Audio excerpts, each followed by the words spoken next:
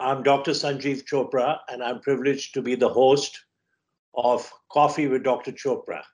This is segment number 4, and I'm delighted to welcome to the podium, to the internet podium, Dr. Melanie Honig. She's a nephrologist and clinician educator at Beth Israel Deaconess Medical Center, an associate professor of medicine at Harvard Medical School. But to me, when I think of Melanie, I think of this beloved teacher. She's beloved by the students at Harvard Medical School, by the students rotating through the Beth Israel Deaconess Medical Center, the interns, the residents, the fellows. She's such an enthusiastic and brilliant nephrologist. So today we're going to have some reflections on her field, the discipline of nephrology. I've always regarded my nephrology colleagues as the brightest of all the subspecialists, and they truly are, to understand electrolyte disorders and acid-base disorders and explain them so coherently to us is a real talent and a gift. So, Melanie, welcome. Thank you, Sanjeev. It's so nice to be here with you and share some coffee. You know, when you started introducing me and you said you always think of me, I thought you were going to say as your intern, because we've known each other a long time. And I'm chuckling when you talk about being brilliant and knowing electrolytes, because I do love electrolytes, but I'm also one of the sort of few nephrologists who's kind of bad at math. So, um, so I have to, write down the numbers and make sure the units cross out, et cetera. And I think that's one of the things people are intimidated about nephrology with respect to math, and it is possible to do it. Yeah, terrific. So I thought the first question I'd pose to you was, and this is in line with some of the work you've done, is reconsidering the role of race in estimating GFR. Yeah, I'm glad you brought that up, Sanjeev. I think especially in this time when the COVID-19 pandemic kind of collided with acute recognition of disparities in this country, it's really important to look at our practices and see what we do and whether we are, in essence, perpetuating systemic racism. And I think one example of that is to look at the use of race in clinical calculators. And the most sort of ubiquitous of these is the use of race in the estimated GFR, which is basically everywhere. And so I think it's worth thinking back at how we got there. It's worth knowing that we would really like to be able to estimate kidney function. It's important so that we can understand what therapeutics to use, how to dose medication that's renally cleared, perhaps access to care. And so understanding and having a simple way to estimate kidney function has long been, if you will, the sort of holy grail of nephrology, that we wanted to be able to ascertain kidney function without doing complicated studies. And back in the 70s, we got the Cockcroft-Gault formula, which was a formula generated from a roughly, I think, 240 men who had given 24-hour urines, and a formula was generated with the fact that they were, men and their weight and age.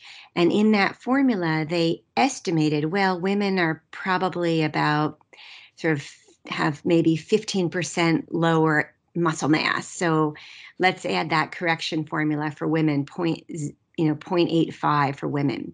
So that was the typical formula used. But the problem is, what weight do you use? We don't always have the weight readily available.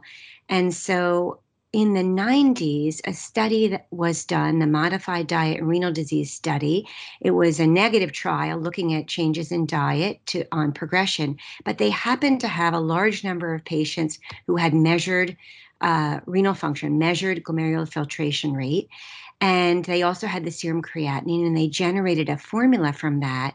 And when they generated that formula, they noticed that the fit for the formula was better if they included a correction factor for race.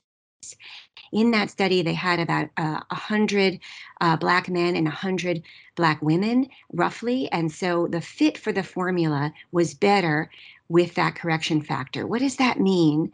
That means that for any given creatinine, the kidney function would be better if the patient was Black. And that might be true on average, but it doesn't mean that every person in the study who was Black had better kidney function at a specific creatinine. And this study was, widely embraced because of assumptions about muscle mass and Black race. And then the same authors went on to have another study that was published in, I think, 2009. And in this, they had a very large number of studies that had measured GFR, and they were able to recreate a formula.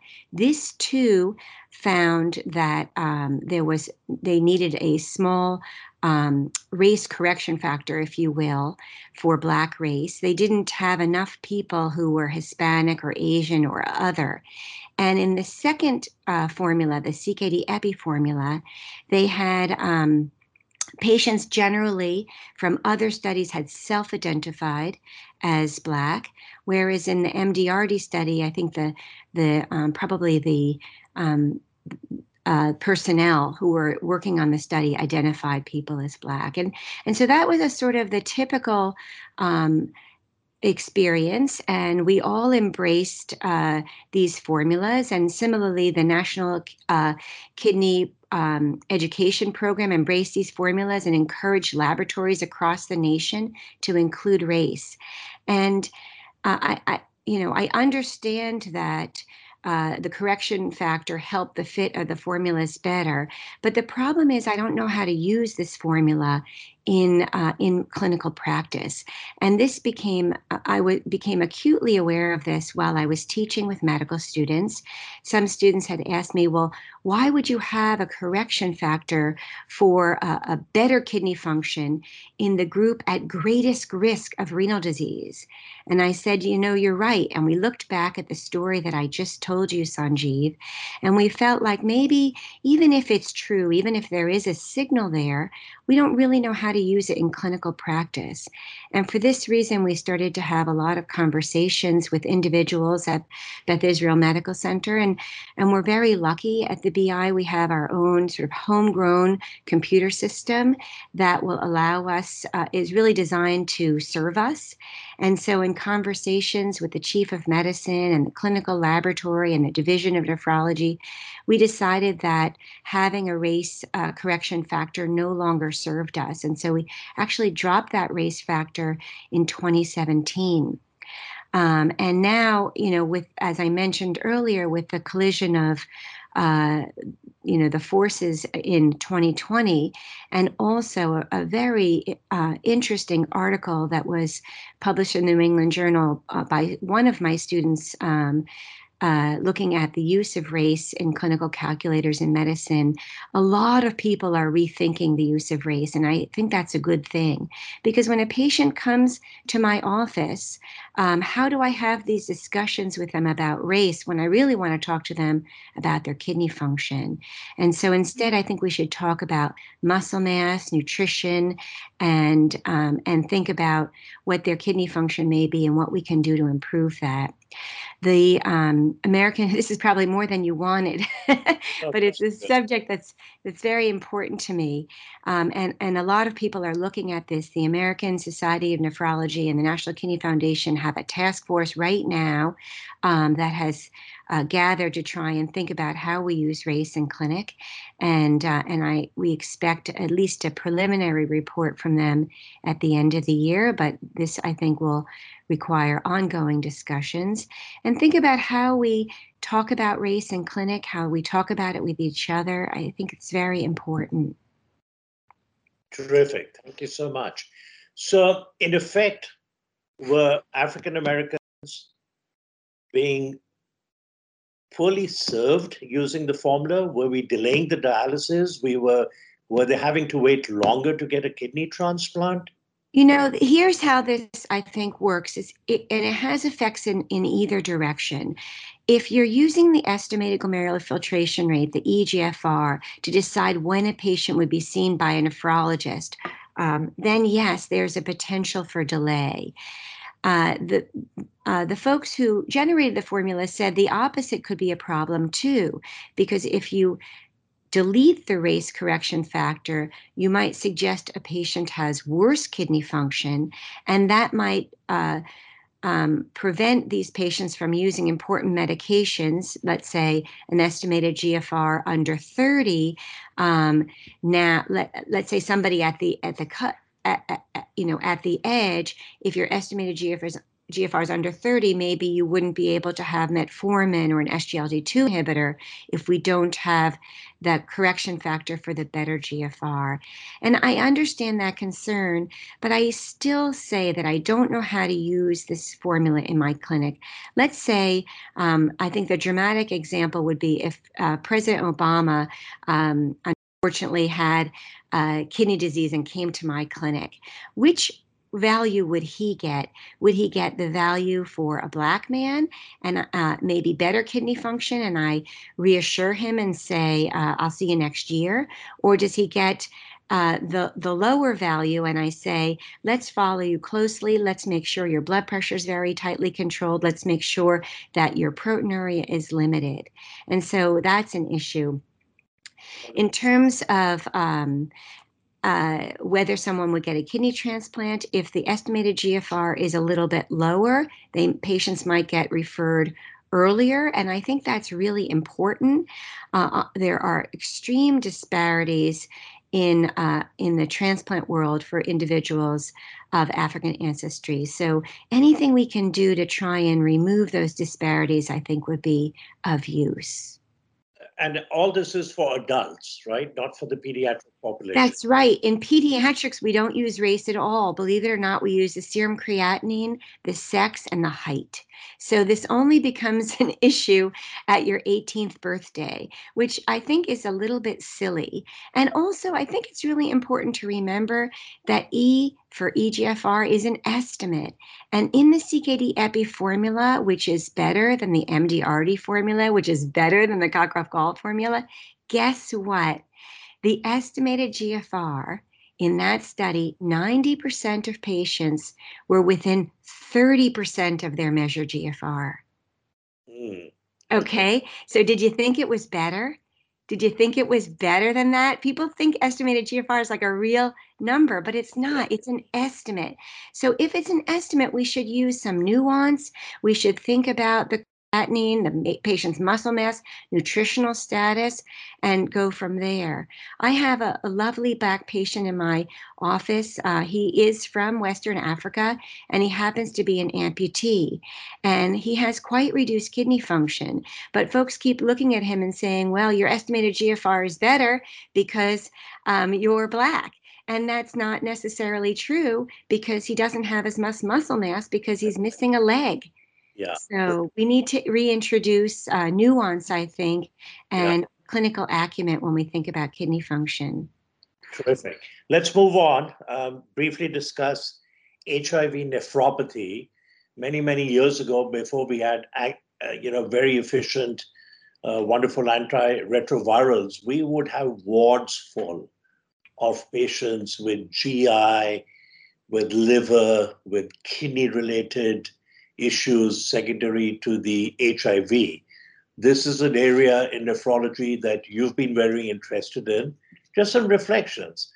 Think back of the patients you saw with HIV nephropathy, and now do you see any? No, so I'm so glad you brought that up. I have long been passionate about care of patients with HIV and kidney disease, and my role is shrinking. First of all, HIV-associated nephropathy is essentially gone for patients who can get antiretroviral therapy. We really never see it anymore. And if we do see it, we can really nip it in the bud with good therapy. So that's been a very exciting story. On top of that, the medications that we used early in the HIV epidemic, many of these were nephrotoxic. The protease inhibitors often caused interstitial nephritis and stone disease. So we had also wards of patients who were there for kidney stones and acute kidney injury from these agents. And then the older formulation of tenofovir caused some, not very high incidence, but to me it felt high, proximal tubulopathy, the Fanconi syndrome, which we are seeing less and less now that we have access to the newer formulation of tenofovir. So it's been a very exciting sort of viewpoint to see this change so much. So now patients' care for individuals who have HIV is just sort of regular care, which I love to do. And it's okay to be a little bit boring. You never really want to be exciting. Good. I was reflecting on hepatitis C and kidney disease, and we would see patients with hepatitis C and cryoglobulinemia, and they had MPGN or sometimes membranous nephropathy. And when we first started treating hepatitis C, it was interferon monotherapy for 6 months, and it had a 6% cure rate, at best 8% in some series. 6 to 8 out of 100 people with toxic therapy. Then we started using 48 weeks of interferon, then we got PEG interferon, then we got PEG interferon and ribavirin, and now, of course, we have directly acting antiviral agents. And the cure, even in patients with cirrhosis and patients with co-infection with HIV, is 95% with pills for 8 weeks, for 12 weeks.